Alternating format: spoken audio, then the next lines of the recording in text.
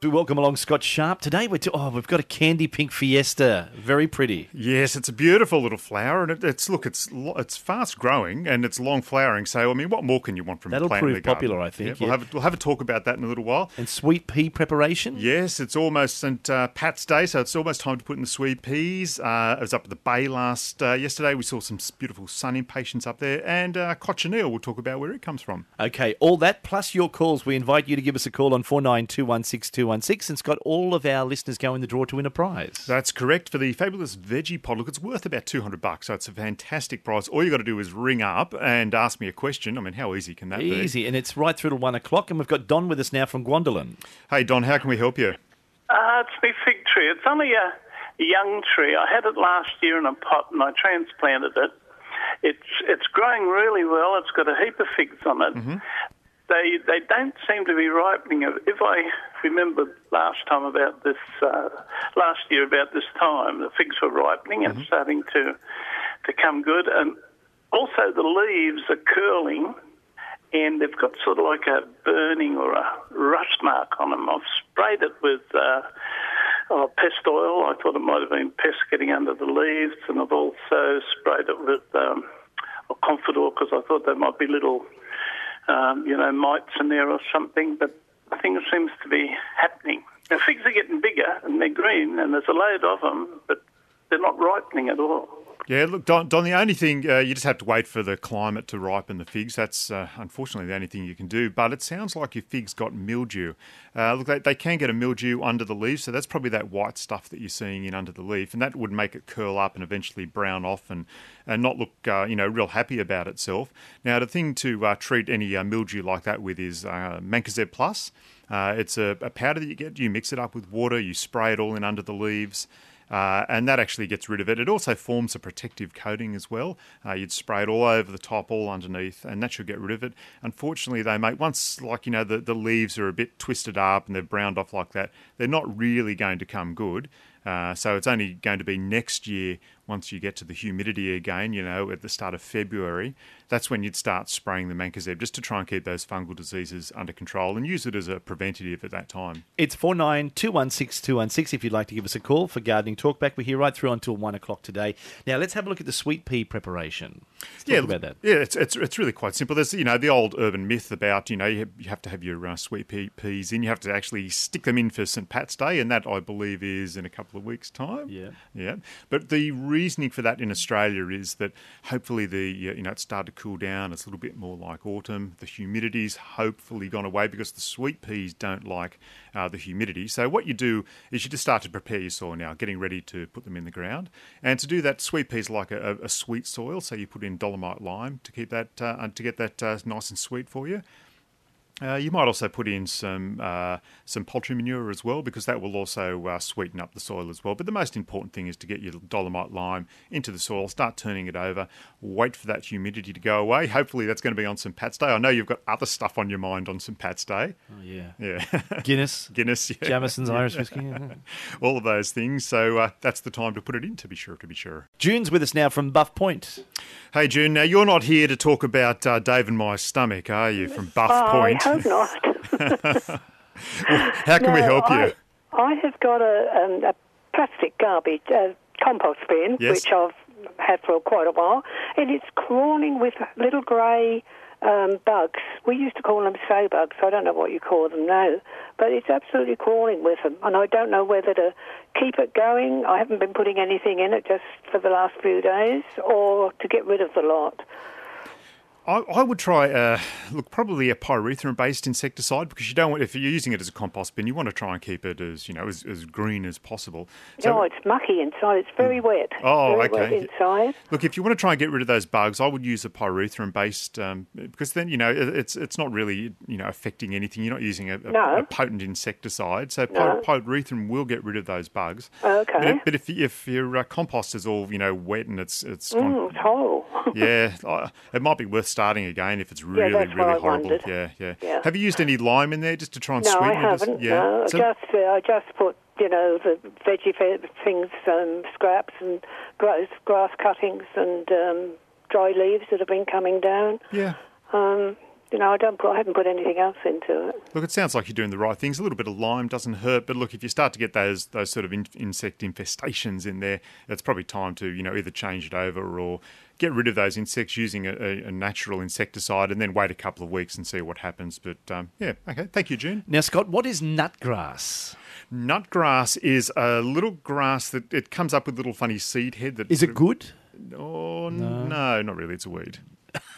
It's a weed. It's a weed. Oh, this is not good news for Robert at Aberglass, and it's a weed, Robert. I know it's a weed. It suddenly appeared in both in my front and back areas. Yes. Slightly more than an acre, so it's I can't treat it like a lawn. I just treat it as grassless land. Mm-hmm. Yeah. But with the wetter January and February we've had, suddenly it's sprung up in the protected areas next to a hedge and at the front and a windbreak down the back. Look, that's unfortunately that we get to this time of year. It's wet, it's hot, all the weeds and things, they just love growing at this time of year. But what's probably happened, though, is that they're actually wind-borne seeds. So the wind has carried those seeds to different areas in your garden. And Right. with the climatic conditions we've had, they've just gone bang and taken off on you, and they're going to take over. Look, there are chemicals you can get that you can use to spray, and it will selectively take them out of the lawn and grass area.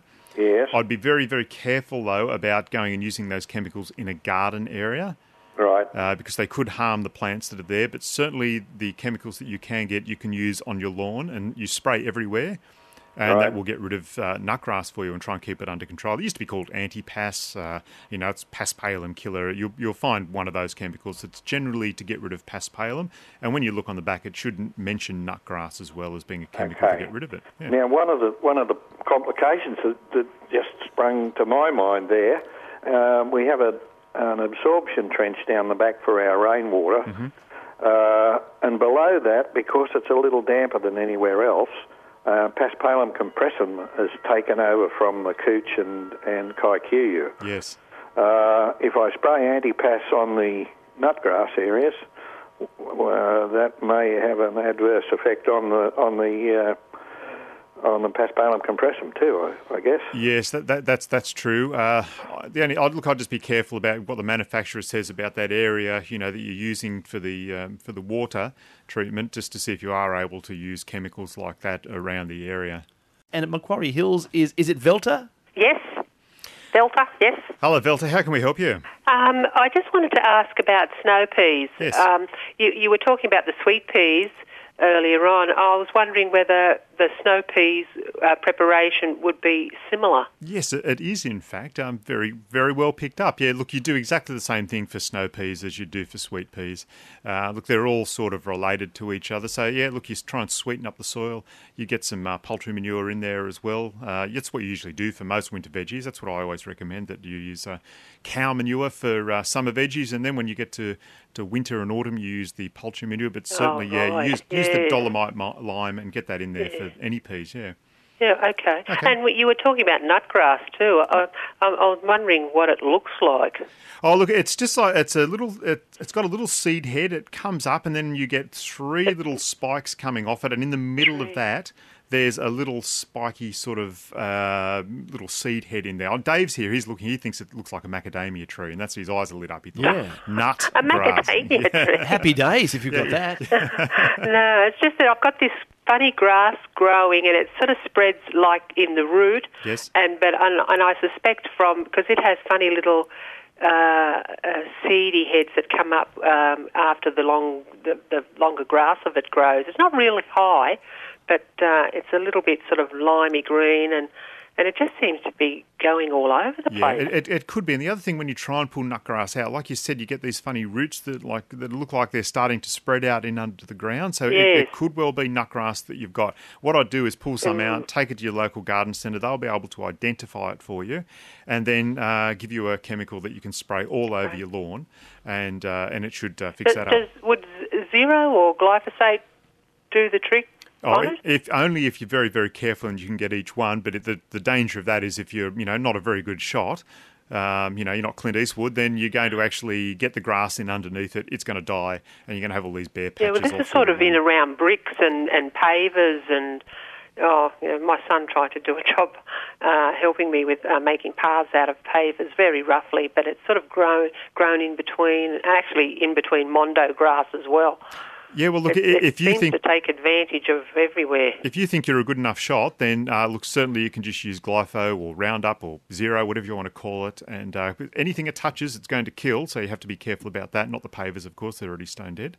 But any plants that it touches, it will kill. So if you're a good shot, go for it. Yeah, and look, anyone that calls up today again goes into the draw for the veggie pod. So good luck, Velta. 2NURFM, it's Gardening Talk back. Now, Scotty, I think we might have a solution here for this dastardly nutgrass. We've got Don joining us from Maitland. He's got a solution for us. Don. We always love a solution. Don, how can you help us? Oh, good, thanks. I found out that Sempra will kill nutgrass. Oh, where did you get that from? Because I bought it from Landmark at Rutherford. Yeah, okay. So that can be a problem for, your average gardener, who's just got a small backyard. Some of those chemicals are actually meant for the farm, and as small retailers, like your usual, average local garden centre, we're not allowed to sell those sort of things. So it might be that the base chemical in there is the same as the Paspalum nutgrass killers that we've got. So look, for your average gardener, you're best just to go into your local garden centre and try and get those ones that are actually registered for you to use. Sorry to disagree with you, but in their instructions they make mention about small areas. Okay. And you use 5, have a little measure in there, about 5 milligrams, I think. Yep. And you mix that up in 5 or 10 litres of water, and away you go. Yeah, look, I'm not disagreeing with you, Don, but what usually happens is that we, as a garden centre, we're not allowed to sell those products. You have to be somewhere like Landmark, who is selling products, for the larger areas. And so if you went into most garden centres around Newcastle, you wouldn't be able to buy that product. It may well have the same base chemical in it again, but it wouldn't be called that one. So it would just be called something generic. I think that there's a Searles product, and they actually call it Paspalum and nutgrass killer. So they like to keep it simple for us. Alrighty. Now we continue on. We've got, for you, Scott, Red's joining us right now. Hey, Red, how can we help you? Red? From Redhead. We might have lost that line there. It looks like it's dropped down on us. We'll try again. Diane. Is Diane from Belbird Heights there? Oh, hello. Hello, Diane. Hey, Diane. How can we help you? Yes, I discovered this morning when I went out to have a look at my impatiens, they've got like a little white spot, a sticky little white spot on them. Yes. What do I do about that? Look, it could be the impatiens fungus that's coming. It just sort of has moved down the coast from up in Queensland, and it's sort of a mildew. Look, you can use copper oxychloride or Mancozeb Plus to try and keep those under control. Eventually, the impatiens just sort of starts to wither up and not look very happy at all. But you do have to try and use the fungicide if possible and keep it under control. It is a very difficult one to get rid of. Bad conditions at the moment with the humidity in the air. So look, if you go and grab some Mancozeb or some copper oxychloride now, give it a try. You might be able to keep it under control. Oh, thank you. Now, I've got another question. Yes, Diane. My roses are not looking very good at the moment. I suppose it's the humidity and all that, but what can I do to make them look a little bit better? Yeah, usually at this time they've got plenty of black spot all over them. It's very difficult. You can use trifarine. That's a chemical you can use to keep black spot under control on your roses. Look, in February, I know it's March now, but you still can give them a very light prune and a very good feed. It's probably the time to do it now still. If you give it a feed, and in a few weeks' time you'll get all those new shoots coming back out. Hopefully the humidity's gone away by then, and the plant will thrive all the way back through until June and July, when you can give it a heavy prune. All right, hopefully that helps you. Thank you for giving us a call here at 2NURFM. And I want to find out, let's talk a little bit about the Candy Pink Fiesta. Yes, it's an Agastache. I knew I'd get that out eventually. I've been practicing it here. For the last half hour, and I did well. It's a really beautiful plant. It's got big, long, sort of bract flowers. They're pink in colour. They flower for quite some time. The whole plant's very quick growing. Is it good for a large garden area or a smaller garden area? Look, it is. I think it's that sort of plant that you use in a cottage garden. It spreads out. It gets to about 90 centimetres. It gets to about 60 centimetres wide. Again, it's really dry tolerant, fast growing, and just a good old tough plant, but with these beautiful soft pink flowers that are like a big spike that comes out of them. Look, they also attract birds and butterflies because the nectar of those pink flowers is quite attractive, and the foliage has a really nice minty fragrance when you sort of rub through it. You wouldn't use it as mint. How long will it flower for? Yeah, look, it'll flower for about 6 to 8 weeks at this time of year. Really good plant. Very nice. Looks very nice. It'd be beautiful to have in the garden. 2NURFM 103.7. It is Gardening Talk back from Monday afternoon. Scott Sharp is here, and Peter joins us now from Lambton. Hey, Peter, how can we help you? Look, recently I sprayed my lawn for army grub, and they purposely come out the ground, and I thought I'd got them all. But I went to my birthday party yesterday at my son's place and come home, and I think they've brought the whole platoon back, and they've cleaned the backyard out. And I'm just wondering how often you've got to spray to keep them out. So, mate, when did you spray for them? Oh, about 3 or 4 weeks ago. Yeah, so look, unfortunately, like all insects, there's little eggs waiting down there in the soil. So the moth might have, come along after you've sprayed and laid the eggs in the soil. And then with that cycle that they have, they will hatch out within that time at this time of year. So you've done the right thing. You've got rid of them all, but there might have still been some eggs in the soil, or some moths have subsequently come along. And they've laid some eggs, and up they've come. And like you said, the whole platoon's given it a good old job. They've probably employed some panzers or some sort of tank or something to blast your lawn away. So look, mate, you're probably going to have to treat again. And it's really important that you treat now because you don't want those eggs laying in wait for next year. So it's really important you try and break that cycle at the moment. Probably do it now and again in 2 weeks' time. Now, Scott, a lemon tree. Yes. Yep, we've got Rod from Shoal Bay wants to talk to you about a lemon tree. Hey, Rod, we had a fantastic time up there at the bay yesterday, so how can I help you? I'll return the favour. It was a beautiful day, wasn't it? Oh, it's a sparkling day up there. Fantastic, yeah. Yeah.